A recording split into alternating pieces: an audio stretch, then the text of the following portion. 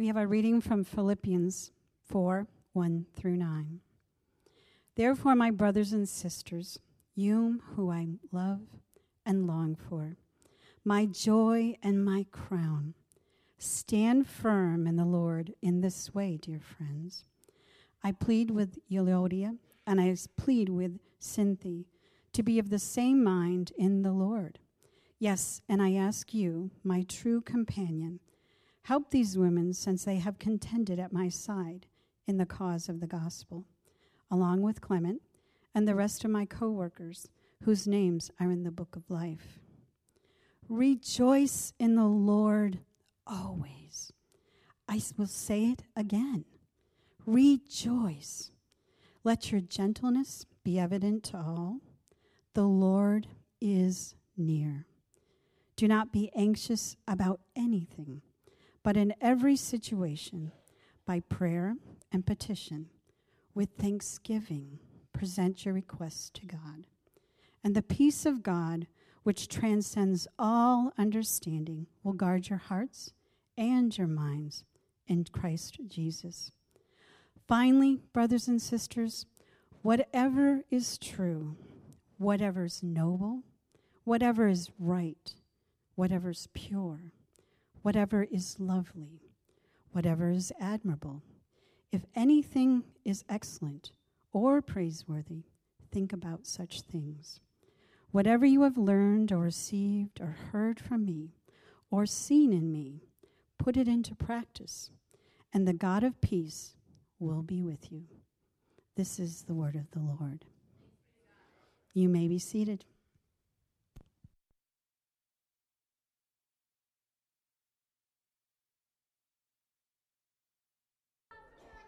You guys doing all right today? You're not frozen yet? Okay. We're almost. Yeah, we're getting there. And I woke up this morning, I was like, oh, winter is coming. It is on the verge, and I'm excited. I just need my hat a little bit. If I put the hat on, it's too hot in here. If I take it off, it feels just about right, except for the cold front that comes in every once in a while. That's what I get for shaving my head right before, I didn't want to look like the bald ring around my head like I was Martin Luther, so we kept it, nice and clean today, but I have no clue why I keep talking about my head. I'm sorry, everyone. Pray for me. This is going to be quite a morning. So, what have we been talking about? There we go. I got worried for a second. Fruit of the Spirit. We've been talking about the idea of becoming like Jesus. And this is week 4 of the series where we're talking about the fruit of the Spirit, these things that should be manifest in our lives. And those are manifest as we walk in the Spirit, as we abide in the Spirit, as we keep in step with the Spirit. The fruit are these beautiful things that should well up inside of us as the Lord works in us. And I know for me, as we've been going through this series, it's been a wonderful reminder. Last week, like I told you, I was struggling with joy. I was there and I was struggling and I was in the gazebo and I'm like, Lord, my heart is heavy. I need you to break in. And this week, it was a little bit easier. Sam teased me, and he's like, you're preaching on peace. I'm worried about you, Pastor. I don't know what's going on. For the most part, we've been okay, except for this morning. I'm like, this sermon's terrible. It's the worst thing ever. So if it is, we'll just give it to the Lord. Peace is something that ultimately comes from the Lord. And today, that's what we're talking about, that third fruit of the Spirit that is peace. But before we talk about peace as the fruit of the Spirit, I want to talk a little bit about the idolized version of peace that seems to be very prevalent within our culture. I think it's important for us to talk about that before we talk about the version of peace that is the fruit of the Spirit. And so we're going to go way back for a moment, because I got to quote a philosopher for you, a philosopher from the 1970s by the name of John Lennon. I know, that's one of those bad pastor jokes, and I'm sorry, but I'm not sorry. In 1971, John Lennon's song Imagine was released. It was one of the most performed songs of the 20th century, and it was ranked very high on Rolling Stone's list of the 500 greatest songs of all time. Now, don't worry, I'm not going to sing it to you this morning because I don't want all of you to plug your ears and run out of the building like that. So it would not be well with your soul if I started singing it. But I do want to read the lyrics this morning to help us frame just the idealized version of peace. So the pop philosopher sings this. He says, imagine there's no heaven. It's easy if you try. No hell below us, above us only sky.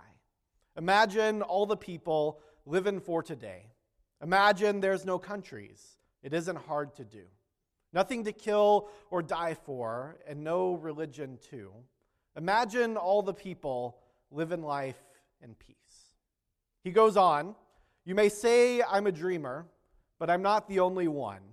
I hope someday you'll join us and the world will be as one. Imagine no possessions. I wonder if you can. No need for greed or hunger, a brotherhood of man. Imagine all the people sharing all the world. Now, this idealized version of peace is one of many that's prevalent in our world today. It's very similar to ones that are preached to us by the world around us. And ultimately, it's a peace where everyone does as they please us.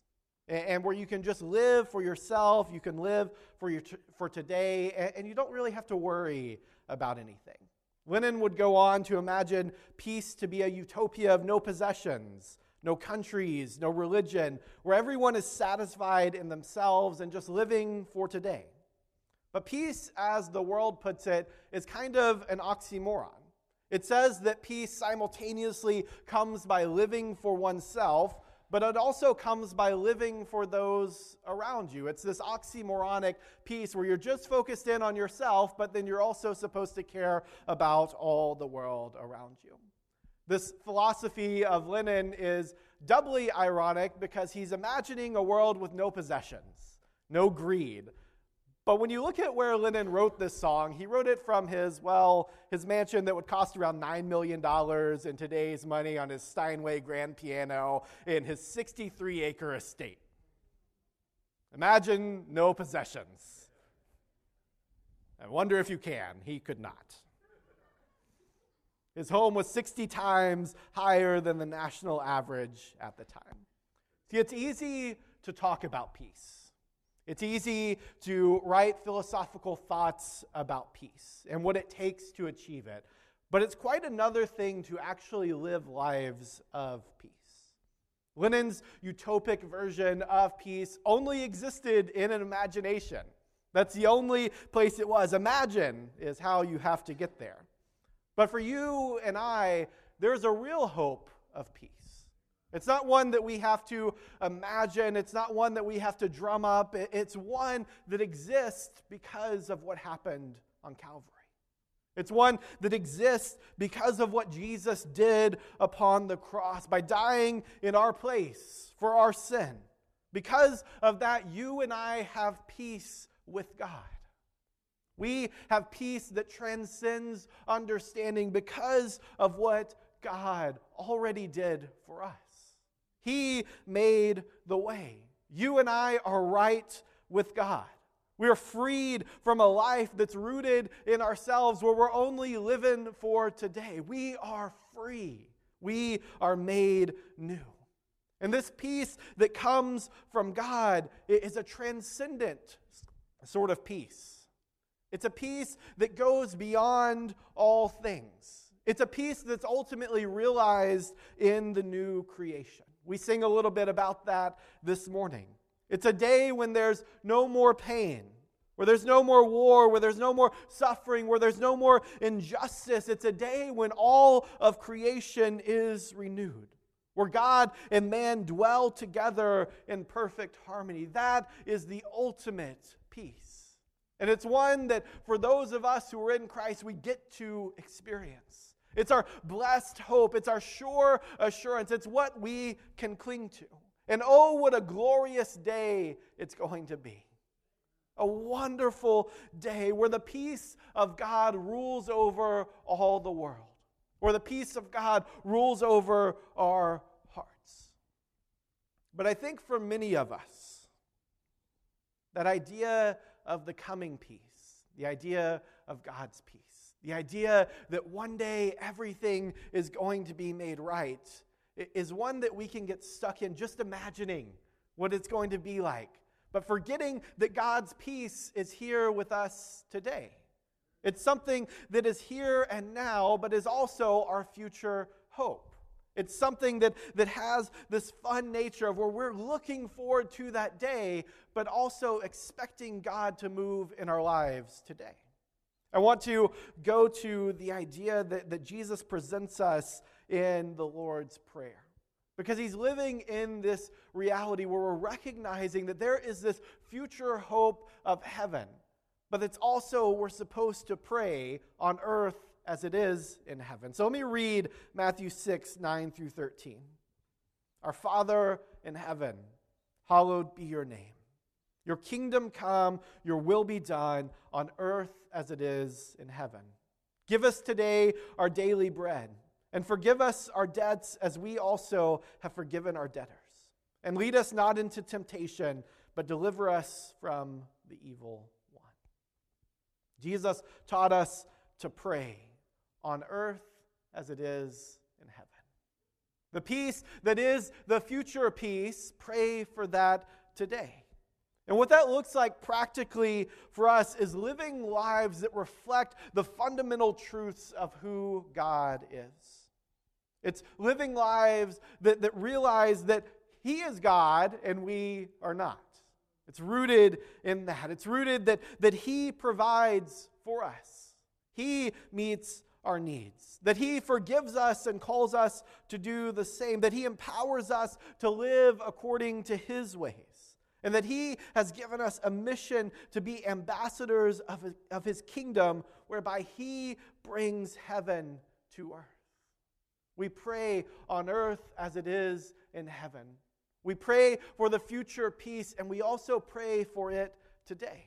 That's what the Lord's Prayer is instilling in us. It's instilling in us that these things are key to a life of peace. That it's about getting outside of ourselves. It's about seeking God's will, surrendering to Him, putting ourselves under Him, and through that we will have peace with others, peace within ourselves, and ultimately peace with God. For you and I, peace doesn't have to be imagined, but it does have to be cultivated. That's what we're talking about in the fruit of the Spirit. Peace is a fruit of the Spirit. It happens by the Spirit working in us. But we have to cultivate a life in which the fruit can flourish. We have to do that.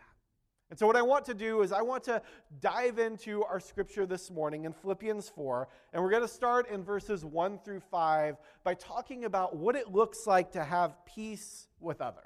Anyone here want to live at peace with others? Okay, got like 4 of you. Okay, good. The rest of you, we'll have the brawl after church. We'll put on the boxing gloves. You guys can go after it. Okay, Bob's really excited. You got too excited about that, Bob. We all want to live at peace with others, but sometimes that's really hard to do, right? We can admit that. It's difficult to do. It's difficult to live at peace. So let's see what Paul has for us in Philippians 4, 1 through 5. Therefore, my brothers and sisters, you whom I love and long for, my joy and crown, stand firm in the Lord in this way, dear friends. I plead with Euodia, and I plead with Syntyche to be of the same mind in the Lord. Yes, and I ask you, my true companion, help these women, since they have contended at my side in the cause of the gospel, along with Clement and the rest of my co-workers, whose names are in the book of life. Rejoice in the Lord always. I will say it again, rejoice. Let your gentleness be evident to all. The Lord is near. I'm really thankful for this passage of Scripture because it really helps us to realize that people have been messing up since the beginning. And that's of great comfort to me. To know that Paul has to take time out of his schedule in the middle of this letter to the church in Philippi to tell these 2 women to agree. That's great encouragement to me because they didn't get it then and we still aren't getting it now. And I'm like, okay, I don't have to be perfect. It takes a process of how the Lord works within us.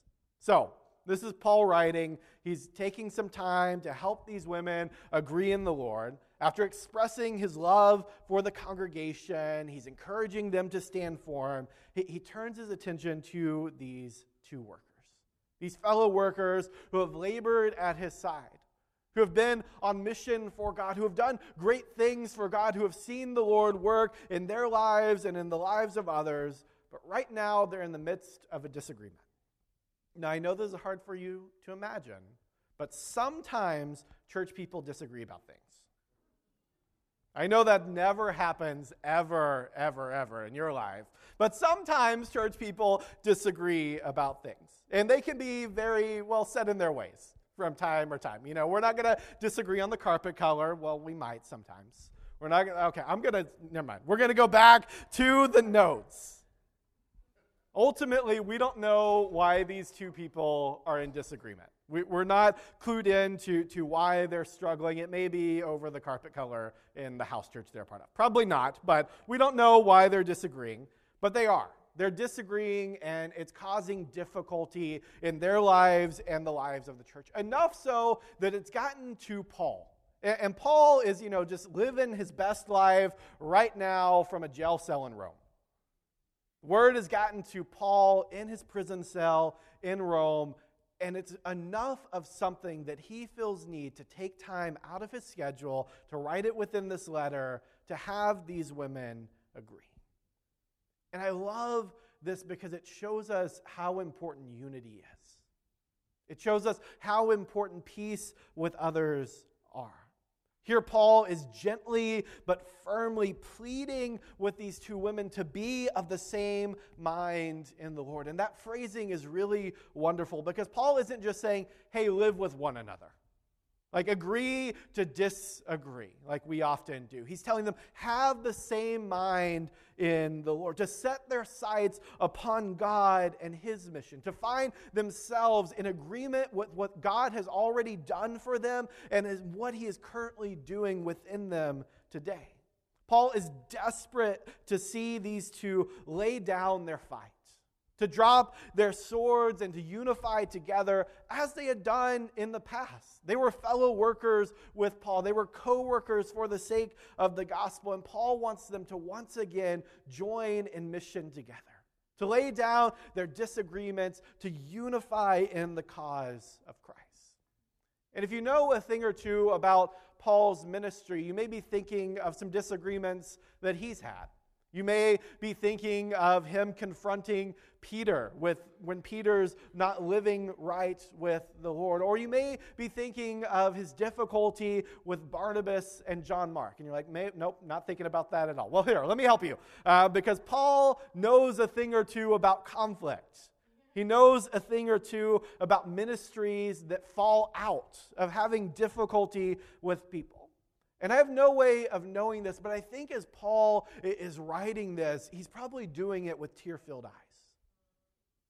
He's reminded of his own difficulties with fellow workers in Christ. He's reminded of the pain and the turmoil and the struggle. He's thinking back to Barnabas and John Mark. Listen to Acts 15, 36 through 40. Sometime later, this is after Paul's missionary journey, Paul said to Barnabas, "Let us go back and visit the believers in all the towns where we preach the word of the Lord and see how they are doing." Barnabas wanted to take John, also called Mark, with them. But Paul did not think it was wise to take him because he had deserted them in Philippians and had not continued with them in their work. They had such a sharp disagreement that they parted company. Barnabas took Mark and sailed for Cyprus, but Paul chose Silas and left, commanded by the believers to the grace of the Lord. Paul's writing Philippians 4 with a backstory of having gone through a sharp disagreement, of having gone through ministry pain and ministry hurt, of separating with a man called the Son of Encouragement, struggling with him. And so Paul, later on in his ministry, later on in his life, is recognizing that, man, guys, agree in the Lord. Put aside your differences, put aside your disagreements, and remember what God has done. Now, Scripture ultimately doesn't clue us in of whether or not Paul and Barnabas ever reconcile. We don't know that. Scripture doesn't tell us that. But it does clue us in this wonderful portion of Scripture toward the end of Paul's ministry about his relationship with John Mark. And if you go to 2 Timothy 4:11, Paul is writing to his spiritual son Timothy. And he's telling him among many things that he needs. And right at the end of that, he tells Timothy to bring John Mark with him. Bring John Mark with you because he is a great help to me in ministry, is what Paul ultimately says. Paul is writing this letter to the church in Philippi with an understanding that you got to move past the disagreements. You got to move past the disunity. You got to unify together for the cause of the gospel. Paul had experienced that disunity before. He had seen the effects of it firsthand. And because of that, he writes urging this church, urging these women to agree in the Lord, to put aside all the things so that they wouldn't have the experience that he had, so that they wouldn't separate and go their own ways. See, a lack of unity is something that disrupts peace. And it's something that can cause so much division that it actually inhibits the mission of God. Unity is not just something that we strive toward. It's essential to seeing the mission of God fulfilled in our midst. As we have the same mind in the Lord is more free to work among us because we're focused on his mission, not on the color of the carpet or anything else like that. When we agree in the Lord is free to work among us. But when we war in the church over any number of issues, it wreaks havoc and it quenches the spirit. And that's something that we must avoid. A church that is always divided is a church that doesn't have the mind of Christ. It's one that will not be successful in seeing God's mission go forth in its midst. Now, the church is not perfect. We don't claim to be a perfect church here at North Country Alliance. If you're looking for that, good luck. Sorry, this isn't it, and I don't think you're going to find it, but we're going to do the best we can, all right? We're going to try and do this. We're going to try and unify. And what I love at the end of Paul's encouragement here is it's for the entire church to be peacemakers. He doesn't just talk to the two women. He doesn't just tell them to agree and have the same mind of Christ, and if not, good luck. He says that the whole church is to be peacemakers. That's his emphasis in verse 3. He tells his true companion, the church in Philippi, to help these women. Help these women. You and I, all of us here, all of us that are part of the church, have to make peace our goal. Have to make unity our goal. Peacemaking is the ministry of everyone in the church. It's not just for the pastors or the elders or the church board. It's a ministry of every person in the church. We are called to be people of peace. And what that may look like practically for us is being steadfast in refusing to partake in petty disagreements. And that takes a lot of work sometimes, because there are plenty of things to disagree about. It takes work to be above that, to say, I'm not going to engage with that. I'm not going to engage in gossiping about others or in talking about them behind their backs or lamenting as much as I can about how I wish things were different inside the church. Let's not be people who are about that. Instead, let's be people who pray for one another, who love one another, who seek the highest good in one another's lives, who confront our brothers and sisters when they do something that's not in accord with that, who gently bring them to repentance. The people in the church, yeah, there are going to be times that disagreements happen. But we have to remember, as we have those disagreements, as those things arise, as those difficulties comes up, the person that's sitting across from us is not our opponent. They're not on the other side. They are people, as Paul emphasizes in verse 3, whose names are written in the Lamb's book of life. They are brothers and sisters in Christ. And when we remember that, when we put that first, when we put that as first importance in our lives, it makes peace much easier.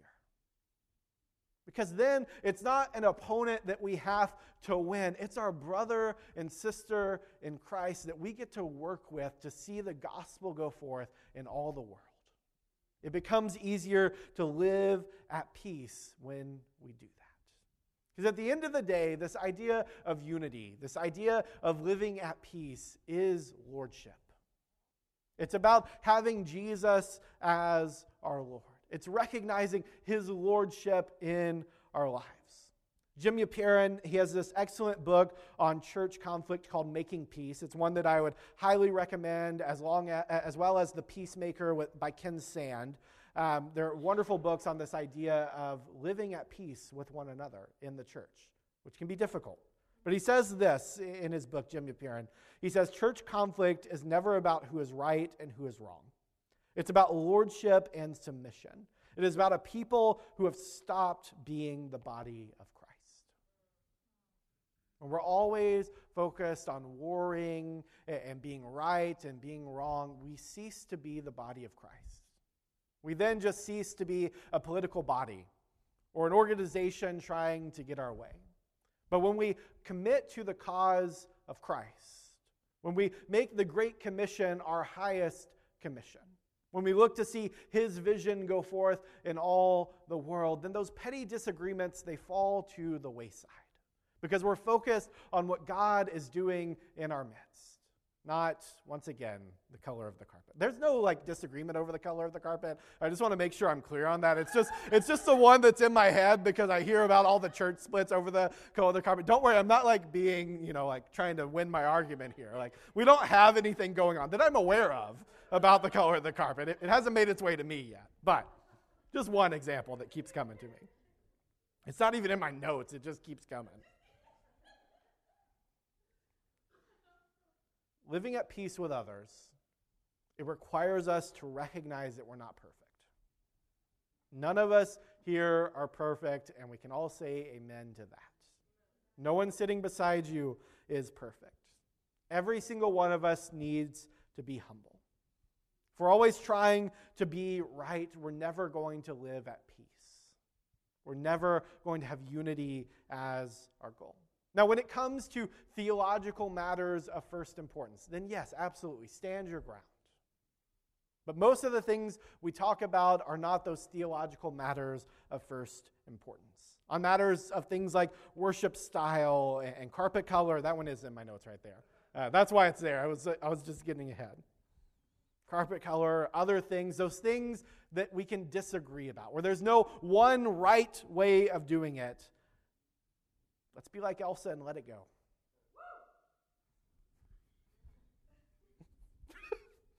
Sarah got real excited about Elsa. Woo! Cold never bothered her anyway. Sorry, we're going to get back. Now, for some of you, this is going to be really hard. My personality type, it's really hard for me.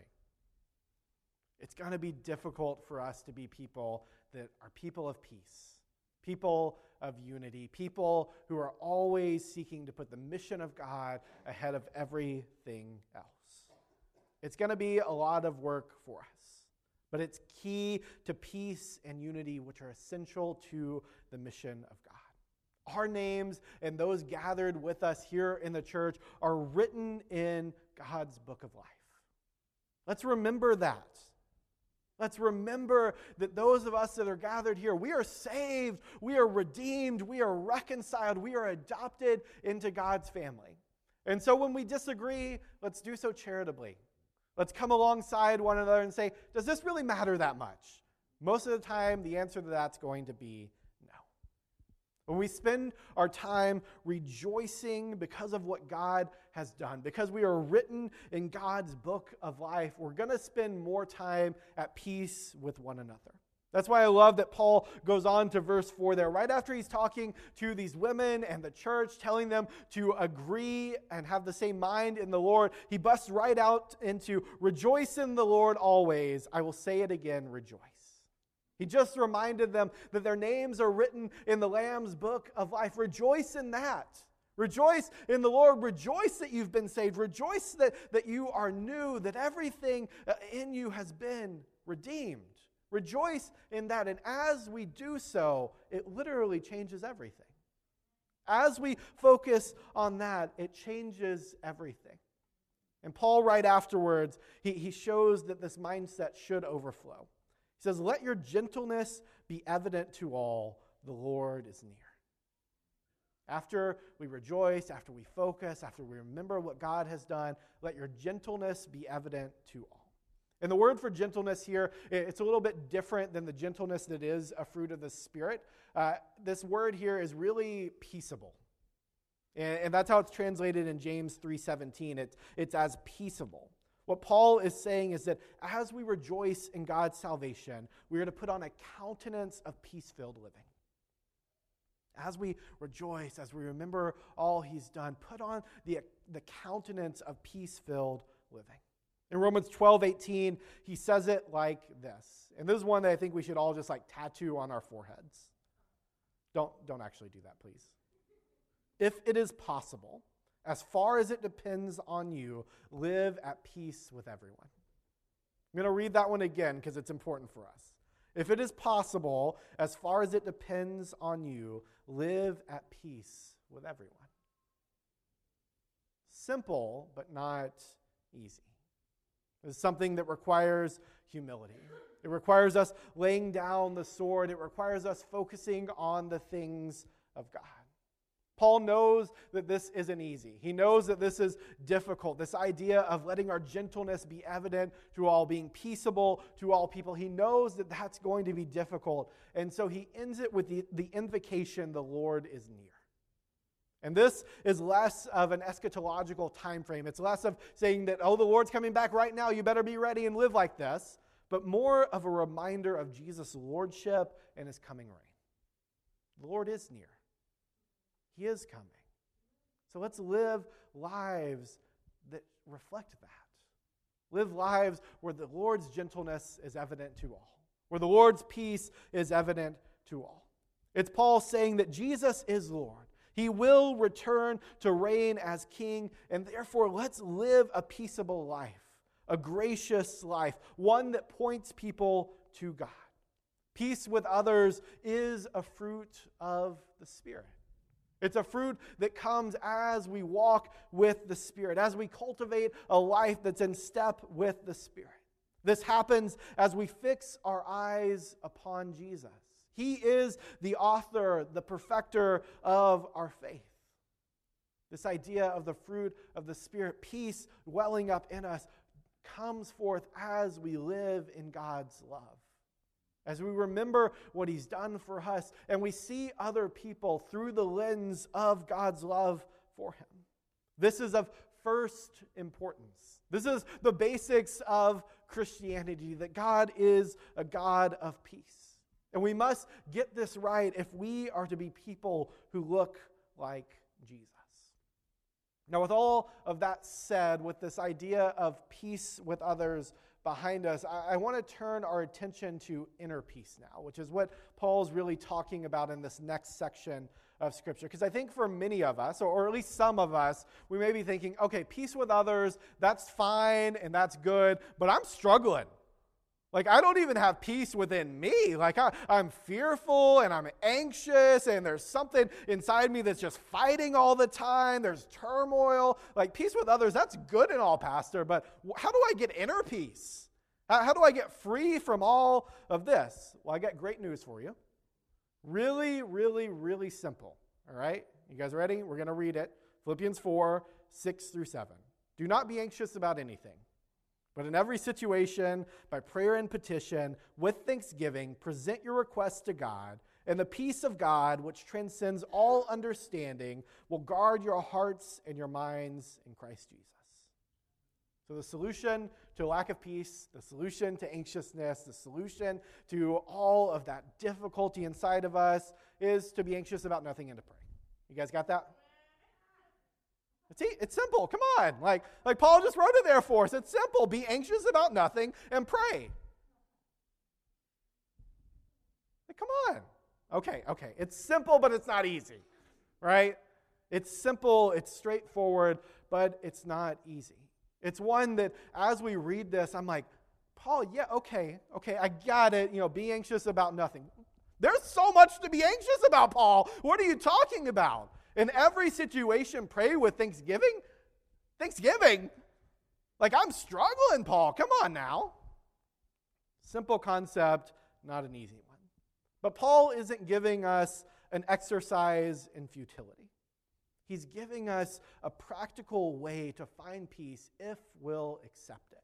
And that's the key there. If we'll accept this, it is the key to bringing out the inner peace that we so long for.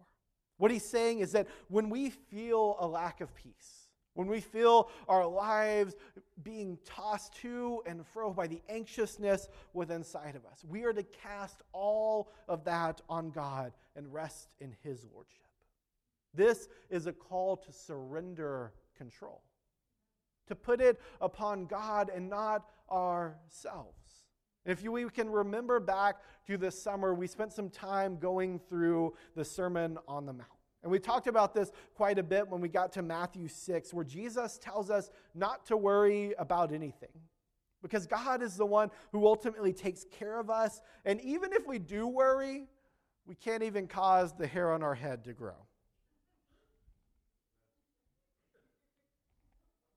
Even if we do worry, it's of no good to us. Okay, thanks, Rob. You don't have to, hold up your beautiful, luscious locks back there, okay?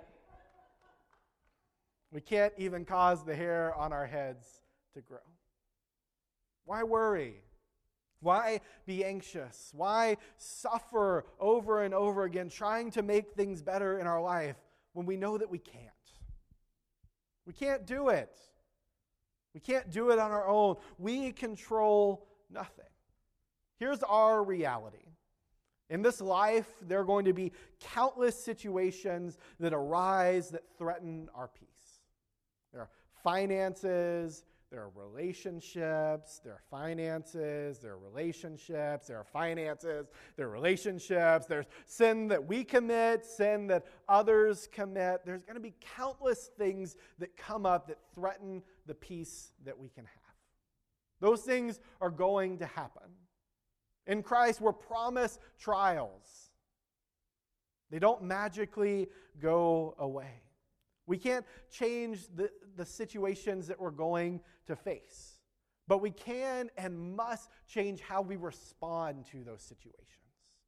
They're always going to come up, and we can't be people that just go from reaction to reaction to reaction to reaction. Instead, we need to be people that have these situations and immediately surrender them to God and pray and give them over to Him. Instead of worrying, instead of trying to figure these things out on our own, we should be people that surrender them to God through prayer. And maybe you're like, come on, Pastor. You're telling me that the solution is prayer, that I'm going through all these things and you just want me to pray and surrender. I've tried that and I didn't get what I wanted. See, our error in prayer and the reason why we lack peace is that we are often only satisfied if God answers us precisely according to our ideal solutions. I'm not telling you to pray and be like, God, this is really what I need you to do, and you got to do this for me to have peace. That's not what I'm saying. That's not what Paul is saying here. He's saying, present your requests to God, and then you will have peace. The process of prayer, the process of surrendering is what brings us peace. Not God bringing us to our ideal solution, not God bringing us out of the midst of the chaos. It's the act of surrender that brings us peace. He doesn't say that God will answer us as we wish. That's what we want prayer to be, right? That's what we want and what we hope that Paul says here, but it's not what he says. He doesn't say that God will do as we wish and that will bring peace. He says, present your request to God, and the peace of God will guard your hearts and your minds. You're still going to be in the situation. You're still going to have struggles. You're still going to have all these things coming up. But the peace of God will guard your hearts and your minds. In the midst of the situation, in the midst of the chaos, in the midst of the trouble, God will guard your hearts and your minds as you surrender it to Him. Jerry Bridges says it like this: the result promised to us when we come to God in prayer with thanksgiving is not deliverance, but the peace of God. One of the reasons we don't find this peace is because all too often we will not settle for anything other than deliverance from the trouble. Peace is promised. It's promised as we surrender all of our anxiety, all of our worry to God in prayer. Will things change in our situation? Maybe. But through prayer, we will be changed. The situation may or may not change. God may do something miraculous in the situation, and there's cause for great rejoicing, or it may still be the same, but we are different by surrendering it to God. That's what Paul is getting at here. Prayer is practical lordship. It's a reminder that we are not in charge and that worrying does nothing to change things. It doesn't do anything to change things. But it's the peace of God, which transcends all understanding, that guards our hearts and minds in Christ Jesus when we surrender our worry to God. Now, some of you here, maybe you're living in constant worry. And if you're honest, it's causing you to live at odds with God. Maybe you're struggling with all the things that are happening in your life, and you're just like, I'm anxious and I'm angry and there's difficulty and there's all this stuff that's happening. You're bitter, you're reactionary, and overall you just got this unpleasant demeanor. I want to call you to understand that you don't control everything. It's not all something you can control. It's not all something that you can change. When we realize this, it changes everything.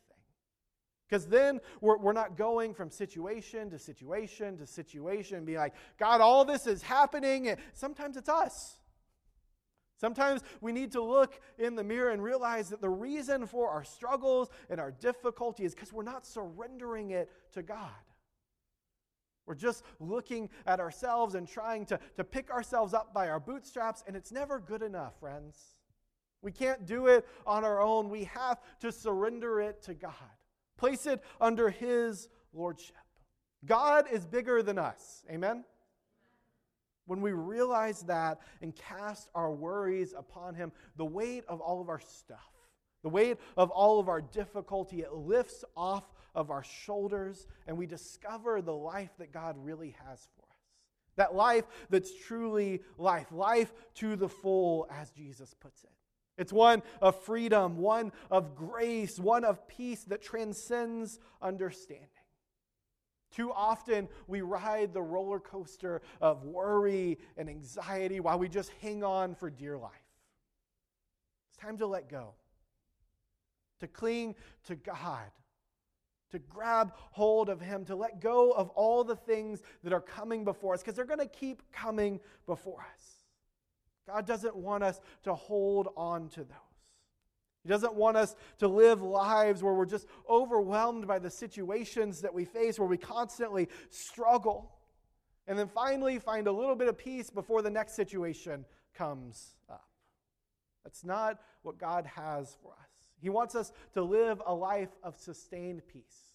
Not because we're removed from all the struggle, not because there's nothing going on in our lives, but because we have found peace in Him. We dwell in Him. We cling to Him. And the tricky bit of this idea of living in peace with one another, having it within us, is that it requires a full reorientation of our lives. It's not just a one-time surrender and then we're like, okay, good, I got peace within me, and then that's not how it works. It requires a complete reorientation, and that's what Paul gets at in Philippians 4, 8 through 9. Finally, brothers and sisters, whatever is true, whatever is noble, whatever is right, whatever is pure, whatever is lovely, whatever is admirable, if anything is excellent or praiseworthy, think about such things. Whatever you have learned or received or heard from me or seen in me, put it into practice, and the God of peace will be with you. God isn't a Band-Aid God. He doesn't give us a small fix after small fix after small fix. He is the God who seeks to transform us. He wants to fully transform us. We can't escape the situations that are going to come up, that are going to threaten to throw us into anxiety and worry. But we can escape the roller coaster of emotional dissonance by putting into practice the life that God intends for us. By putting these things into practice. Whatever is true, whatever is noble, whatever is right, whatever is pure, whatever is lovely, whatever is admirable. If anything is excellent or praiseworthy, think about these things. And the ultimate embodiment of these things is found in Jesus. He is the excellent and praiseworthy one. As we fill our minds with the things of God by dwelling on Jesus, we step into the transformational life where we become more like Jesus and rest in peace. But if we're constantly filling our minds with other stuff, if we're dwelling on the other things, and we can create a whole list of them, but we're not going to. If we're constantly filling our minds with those things, then we're not going to have peace. It's no wonder that we're anxious. It's no wonder that we have difficulty.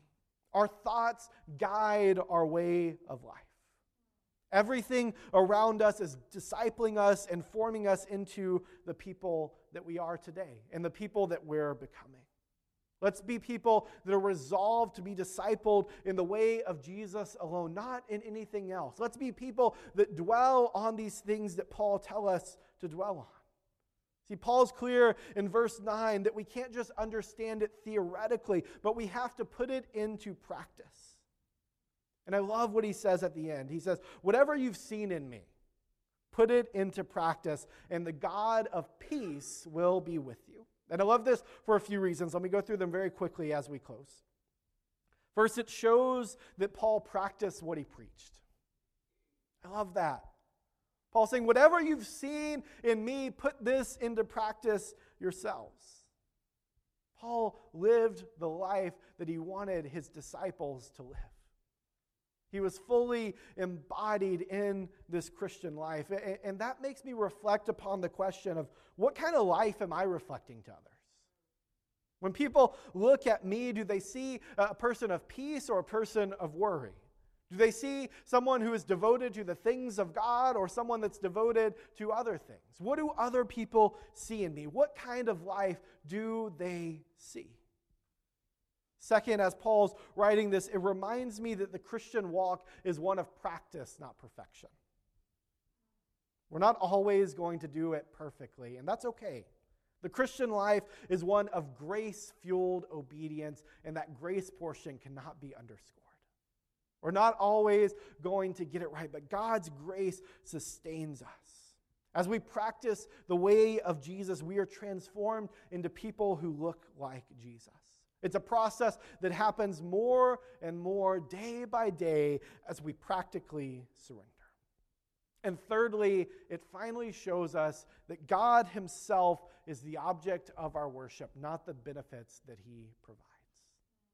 Throughout this, Paul is talking about the peace of God, the peace of God. And here at the end, he flips it.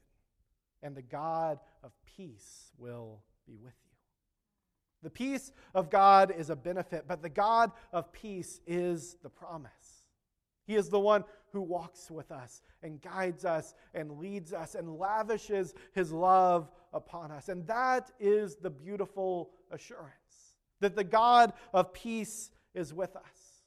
So friends, let's remember the God of peace who is walking with us. Let's dwell on who he is. Let's dwell on his ways, and let's be people who put it into practice. Let's not be satisfied in living for today or in an idealized version of peace. Let's look to Jesus. Let's commit to unity. Let's remember our salvation, and let's be transformed. Let's walk in the way of Jesus so that we can become people who look like Jesus. Let's let the fruit dwell within us richly. Let's cultivate the lives that make that possible. Please stand with me as we pray.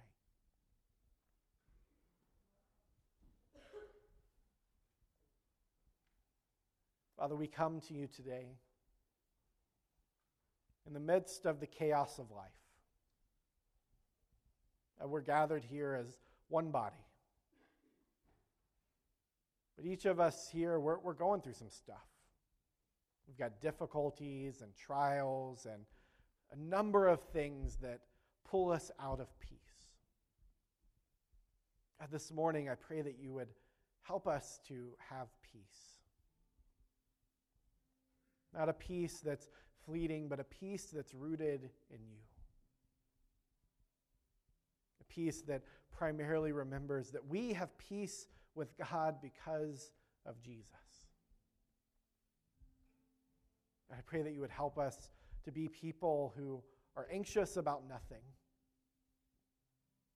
who present our requests with thanksgiving before you, who surrender the situations that we come across. Now, we can't do this on our own. We don't have the solutions. We don't have the things to say. We need you.